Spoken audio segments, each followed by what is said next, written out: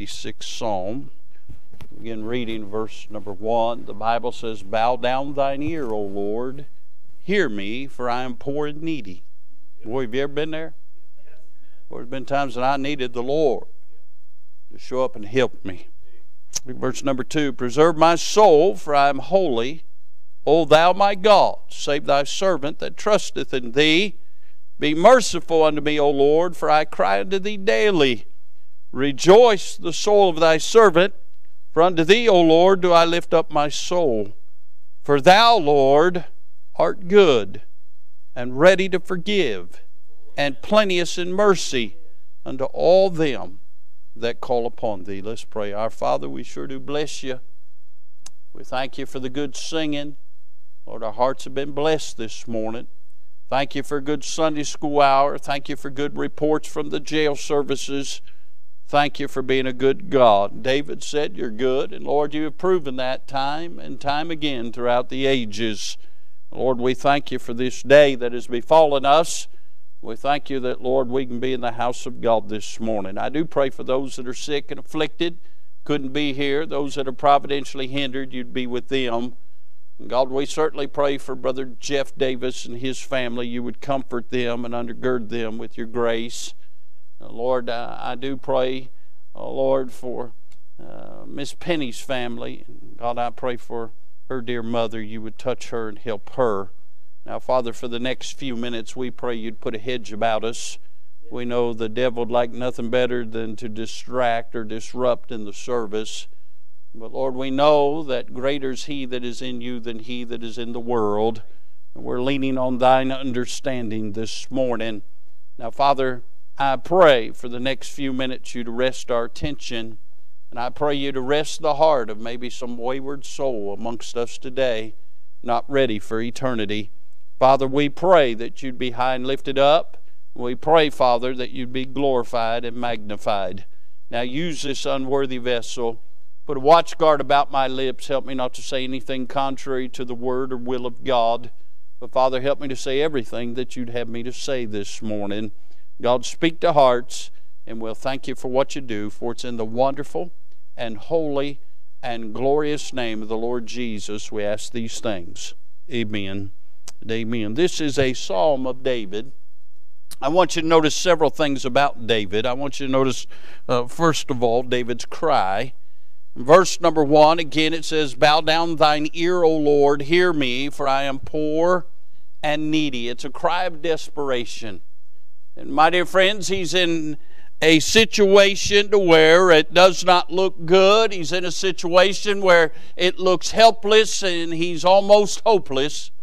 But he does have hope in the Lord. And as a cry of desperation, he calls upon the Lord, Brother Bob, with confidence that God will hear his prayer. We see his cry of desperation. We see his chase for direction. I don't know about you, but there have been times when I just needed the Lord to show me the way. Look what David says in verse number 10. He says, "For thou art great and doest wondrous things. Thou art God alone. Teach me thy way, O Lord. I will walk in thy truth. Unite my heart to fear thy name." He goes on to say in verse 12, "I will praise thee, O Lord my God, with all my heart, and I will glorify thy name forevermore." But he's seeking the Lord for direction. He's asking the Lord to teach him his way. Notice the interesting phrase. He says, "Unite my heart to fear thy name." He's wanting his heart to be united with God. I wonder if we came to church this morning wanting our hearts to be in unison with God. You know, I understand we just had a holiday. You probably didn't eat as much as I did. But anyway, if you're not careful, you'll get your mind on the course of events. You'll even come to church and not even have your heart on God, let alone want your heart to be in unison with God. We see his cry of desperation. We see his chase for direction. But notice his call for deliverance. 5 times in this chapter we see the term mercy. In verse number 3 says, "Be merciful unto me." In verse number 5 he says that the Lord is plenteous in mercy unto all that call upon him. And we find also in verse number 13, it says, "For great is thy mercy towards me, and thou hast delivered my soul from the lowest hell." We find in verse 15, it says, "But thou, O Lord, art a God full of compassion and gracious, long-suffering, and plenteous in mercy and truth." And then in verse 16, he says, "O turn unto me and have mercy upon me." We see a call for deliverance. He is calling for the mercy of God to be upon his life. Now, the word mercy means withholding from us what we rightly deserve. Now, grace is us getting what we don't deserve. But mercy is withholding from us what we do deserve. Aren't you glad God doesn't give us what we deserve? If we all got what we deserve, we'd be in hell today. But he doesn't give us what we deserve, even on a daily basis. There's many times we deserve the chastening rod of God, but we don't get that. We get mercy. Thank God for mercy. Now, I'm interested in verse 13 this morning. In verse number 13 again, he says, "For great is thy mercy toward me." And if you're honest this morning, you'd say the same thing. God's mercy's been great towards you. We're breathing God's air. We're walking on God's footstool. Everything you have came from the hand of God. God's been good to all of us. But then he goes on to say, "And thou hast delivered my soul from the lowest hell." Now, he denotes being delivered from hell. But throughout this psalm, he's asking for deliverance. What's he wanting to be delivered from? His enemies. His enemies are round about him, about ready to overtake him. And David's crying for the mercy of God, for strength. We're talking about the champion of Israel is crying for God's mercy once again. My dear friends, you and I may have overcome great obstacles in our life, but we need God's mercy every day. But I'm interested in that phrase, the lowest hell. And I'm going to preach on an unpopular subject today, one that most preachers don't preach on anymore. But you know me, I'm not afraid to preach on anything. I preach the whole counsel of the Word of God. But yesterday, God spoke to my heart and said to preach on hell. And I want to preach on that thought right there, the lowest hell. I read an excerpt from an old book, and this excerpt doesn't even have an author to it, Brother Jim. But listen to what he had to say. He said, "There is no way to describe hell. Nothing on earth can compare with it. No living person has any real idea of it. No madman in wildest flights of insanity ever beheld its horror. No man in delirium ever picture a place so utterly terrible as this. No nightmare racing across a fevered mind ever produces a terror to match the mildest hell. No murder scene with splashed blood and oozing wound ever suggested a revulsion that could touch the borderlands of hell. Let the most gifted writer exhaust his skill in describing this roaring caverns of unending flame, and he would not even brush in fancy the nearest edge of hell. Hell was originally prepared for the devil and his angels, not for man. Little wonder that there is joy in heaven over one sinner that repenteth. He is saved, redeemed, rescued. It makes the hearts in heaven glad." I got to thinking about the lowest hell. Notice what the Bible says about hell. Again, nobody likes to preach on hell, but it's a Bible thing. And I'm not interested in my opinion or anyone else's opinion about hell. I'm interested in what God said about it. There have been famous evangelists said there's no fire in hell, yet Jesus said there was. I'm interested in what the Lord says. I want you to notice, first of all, there's the pit of hell. The Bible says in Revelation chapter 9, verse number 1, "And the fifth angel sounded, and I saw a star fall from heaven unto the earth, and to him was given the key of the bottomless pit. And he opened the bottomless pit, and there rose a smoke out of the pit, as the smoke of a great furnace, and the sun and the air were darkened by reason of the smoke of the pit." Can I say Luke 8 says this about the pit of hell? The pit is commonly referred to as the abyss. And in Luke chapter number 8, when Jesus meets the madman of Gadara, who's possessed with many demons, and Jesus delivers and recovers this man of the demons, this is the conquest of the story. And Jesus asked him, saying, "What is thy name?" And he said, "Legion," because many devils were entered into him. And they, the devils, besought him that he would not command them to go out into the deep, or the pit, the bottomless pit. Why? 2 Peter chapter 2, verse number 4 tells us, "For if God spared not the angels that sinned, but cast them down to hell, and delivered them into chains of darkness to be reserved unto judgment." Once something is in the pit, the bottomless pit, it doesn't come out. Amen. Can I say there's the pit of hell? Can I say also there's the pain of hell? In Luke chapter 13 verse 28 says, "There shall be weeping and gnashing of teeth." In Luke 16, the rich man that died and went to hell said, "And in hell he lift up his eyes, being in torments, and seeth Abraham afar off, and Lazarus in his bosom. And he cried and said, Father Abraham, have mercy on me, and send Lazarus, that he may dip the tip of his finger in water and cool my tongue, for I am tormented in this flame." There's the pain of hell. Pain that you and I cannot associate with.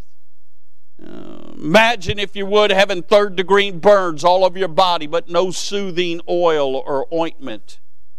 Imagine, if you would, being struck with venom that sends a sting throughout your veins, excruciating pain, but there is no relief for the venom.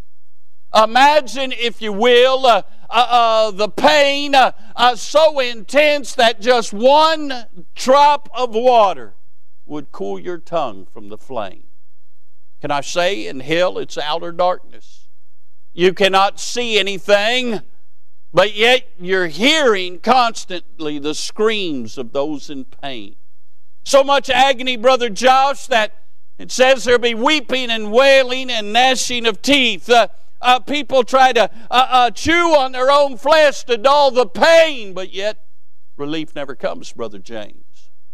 Pain so intense that even the scent of hell, fire and brimstone being a smell intensified of many rotten eggs, if you will, even the scent of hell would cause you to want to regurgitate, but you cannot regurgitate because the liquid would cool your tongue. Intense pain. There's the pain of hell. Many say they'll go to hell and party with their friends. There is no party going on in hell. Hell is so horrible, Jesus warned not to go there. The apostles warned not to go there. Many preachers have warned not to go there, and I too warn you, do not go to hell. You don't have to go to hell. Jesus came and bled and died on the cross of Calvary, was buried and rose again under His own power, so you don't have to go to hell. He took your sin and He paid your sin debt. He took your hell, He took your death, and He conquered it all, so you wouldn't have to face the sting of death, nor the pain of hell. There's the pain of hell. There's also the punishment of hell. In Luke chapter 12, verse 47, Jesus, speaking on a parable, says, "And that servant which knew his Lord's will, and prepared not himself, neither did according to his will, shall be beaten with many stripes." You know, the Bible says it's God's will that none should perish, but that all should come to repentance. But there are many people, Brother Ron, won't do God's will. It goes on to say this, "But he that knew not and did commit things worthy of stripes shall be beaten with few stripes. For unto whomsoever much is given, of him shall much be required. And to whom men have committed much, of him they will ask the more."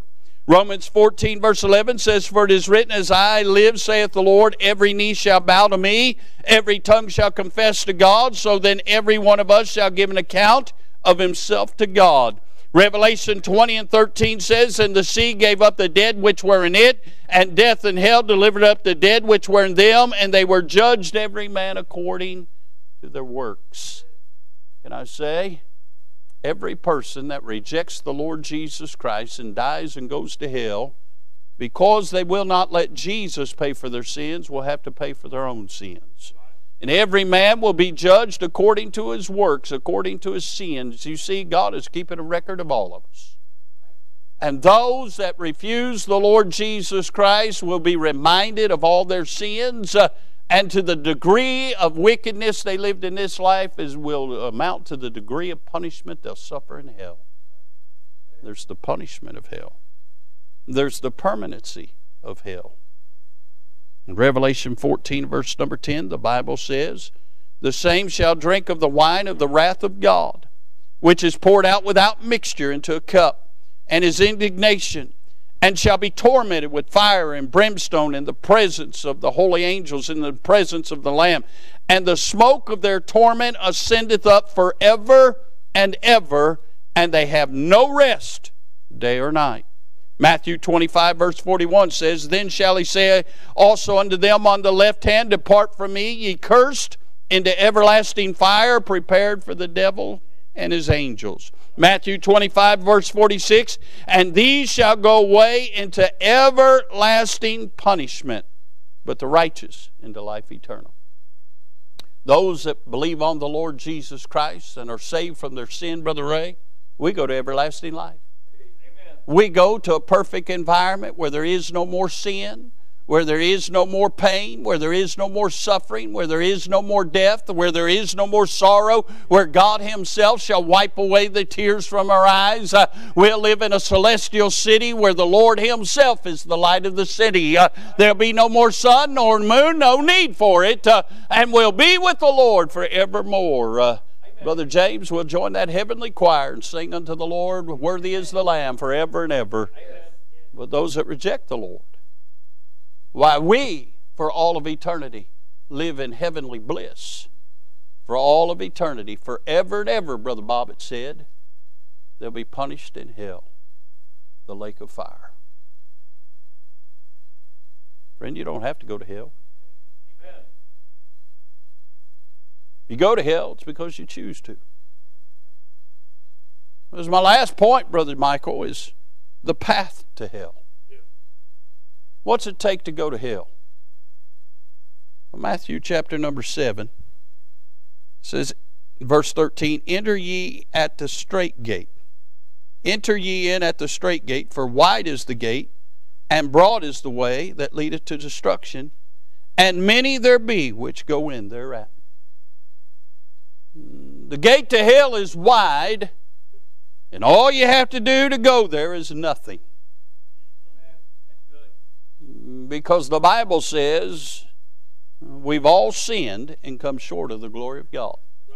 We were conceived in sin.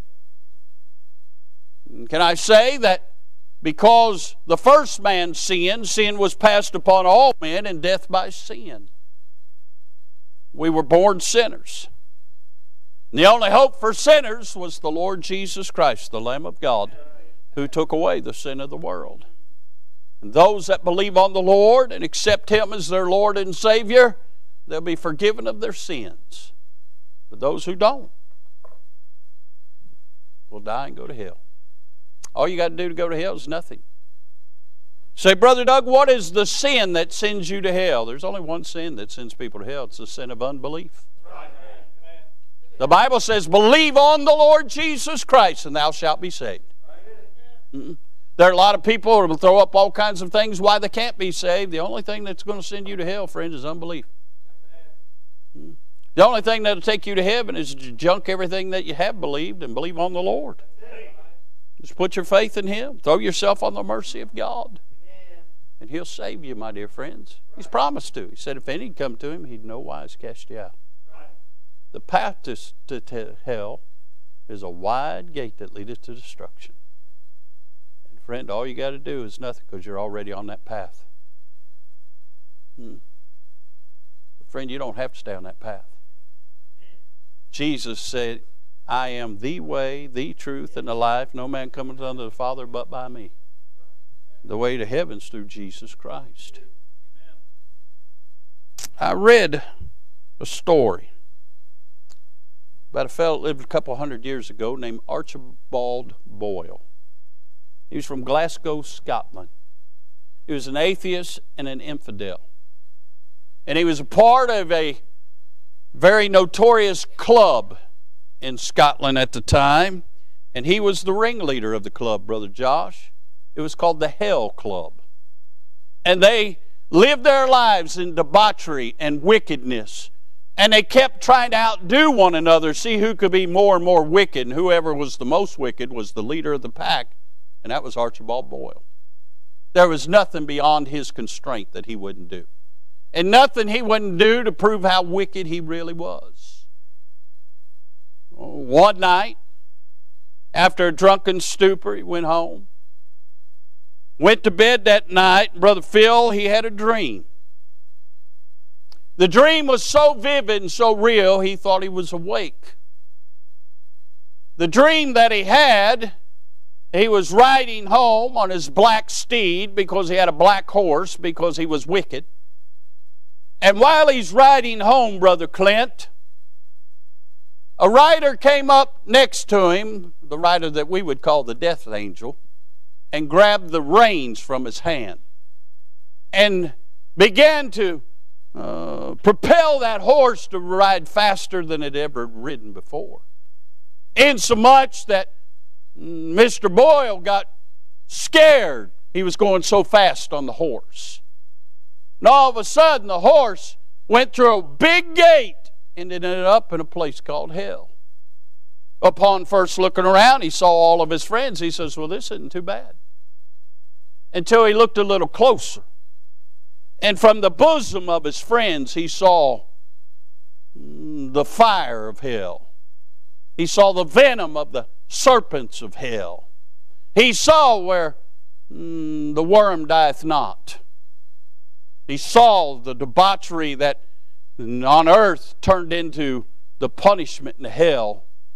He saw the flames and the horrors and the terrors. He was so taken back by the dream that when he woke up, Brother Jim, he was so shocked and so scared he refused to get out of the bed for 3 days. His buddies from the club rallied around him. He told them of the dream, and they began to mock, make fun, laugh. They began to compel him to get back to the club. They beat him down so much that he decided to return to his former ways. This was the quote that he said. He said, he could bear the wrath of the Almighty easier than the sneer of his fellows. The last night he was Saul, he mounted that horse, headed down the road toward home. The next day, they found the horse standing next to his body. Rigor mortis had already started setting up. You see, he failed to heed the warning to not die and go to hell. This morning, I wonder if you'll heed the warning or if you'll reject it. You don't have to go to hell, friend. Amen. Jesus don't want you to die and go to hell. God don't want you to die and go to hell. The Bible says, for God so loved the world that he gave his only begotten Son, that whosoever believeth on him should not perish, but have everlasting life. Can I say, this church don't want you to die and go to hell. This preacher don't want you to die and go to hell. These dear folks, this church don't want you to die and go to hell. But make no mistake, if you do die and go to hell, it's by your own choosing. And you'll suffer for all of eternity. You'll remember this little message. You may even be next to Archibald Boyle when you get there. And for all of eternity, you'll remember the day you could have escaped that horrible place. But you chose the sneers of your fellows. over the wrath of the Almighty. Today, the Bible says it's the day of salvation. You can be saved today. Will you put your faith and trust in Jesus? In a moment, we're going to have an invitation. We're going to invite you to come. If you don't know the Lord, we'd love to introduce you to Him. Say, preacher, I don't know how to be saved. We'll take a Bible, show you what the Bible says about being saved. Being saved is simple. In order to be saved, you just need to realize you're lost. You need the Lord. And if you're willing to call on the Lord, He'll save you. If I was here today and I was a mama and daddy and had lost children, I'd be in the altar begging God to deal with them about their sins. If I had a brother or sister or an aunt or an uncle or a neighbor not saved, I'd sure touch heaven for them. Ask God to save them so they don't die and go to hell. But if I was sitting here today and I wasn't saved, I wouldn't put it off any longer. Why don't you come? Give your life to Jesus. He gave His life for you. And He just wants you to live an abundant life in Him. Folks are already coming. Let's all stand. Miss Renee, if you'll come. Brother Clint, get a song of invitation. While they're picking out a song and these are coming, let's have a word in prayer. Father, we sure do love You. Lord, I'm glad I'm not going to hell. I deserved to. I was a sinner. But Lord, You saved me and You forgave me of all my sins. You gave me a pardon from God. And Lord, I'm not going to hell. My name's been written down in heaven. But Lord, I fear there's somebody here this morning. They don't know You in the free pardon of sins. They might be a good moral person. But Lord, they've never been saved. I pray today would be the day of their salvation. I pray the sweet Holy Spirit of God through cords of love would draw them and let them know they don't have to die and go to hell. They can be saved today. Lord, I pray they'd come, give their life to Jesus. Lord, I pray for that heartbroken mama or daddy whose children are lost. God, You'd work in their children's lives that they'd be saved. Lord, I pray for any other need here today. Lord, that need be met in Christ. Now, God, send revival amongst Your people with a burden to see people not die and go to hell. And Father, again, that one that's nearest hell today, I pray that, Lord, You'd save them. And God, we'll bless You and praise You for what You do. For it's in Jesus' wonderful name we pray. Amen. Do you struggle to find good Bible-based resources to supplement your personal devotions? If so, head on over to ibcflorence.com today and click on Bookstore, where we have a ton of resources. And as always, thanks for listening.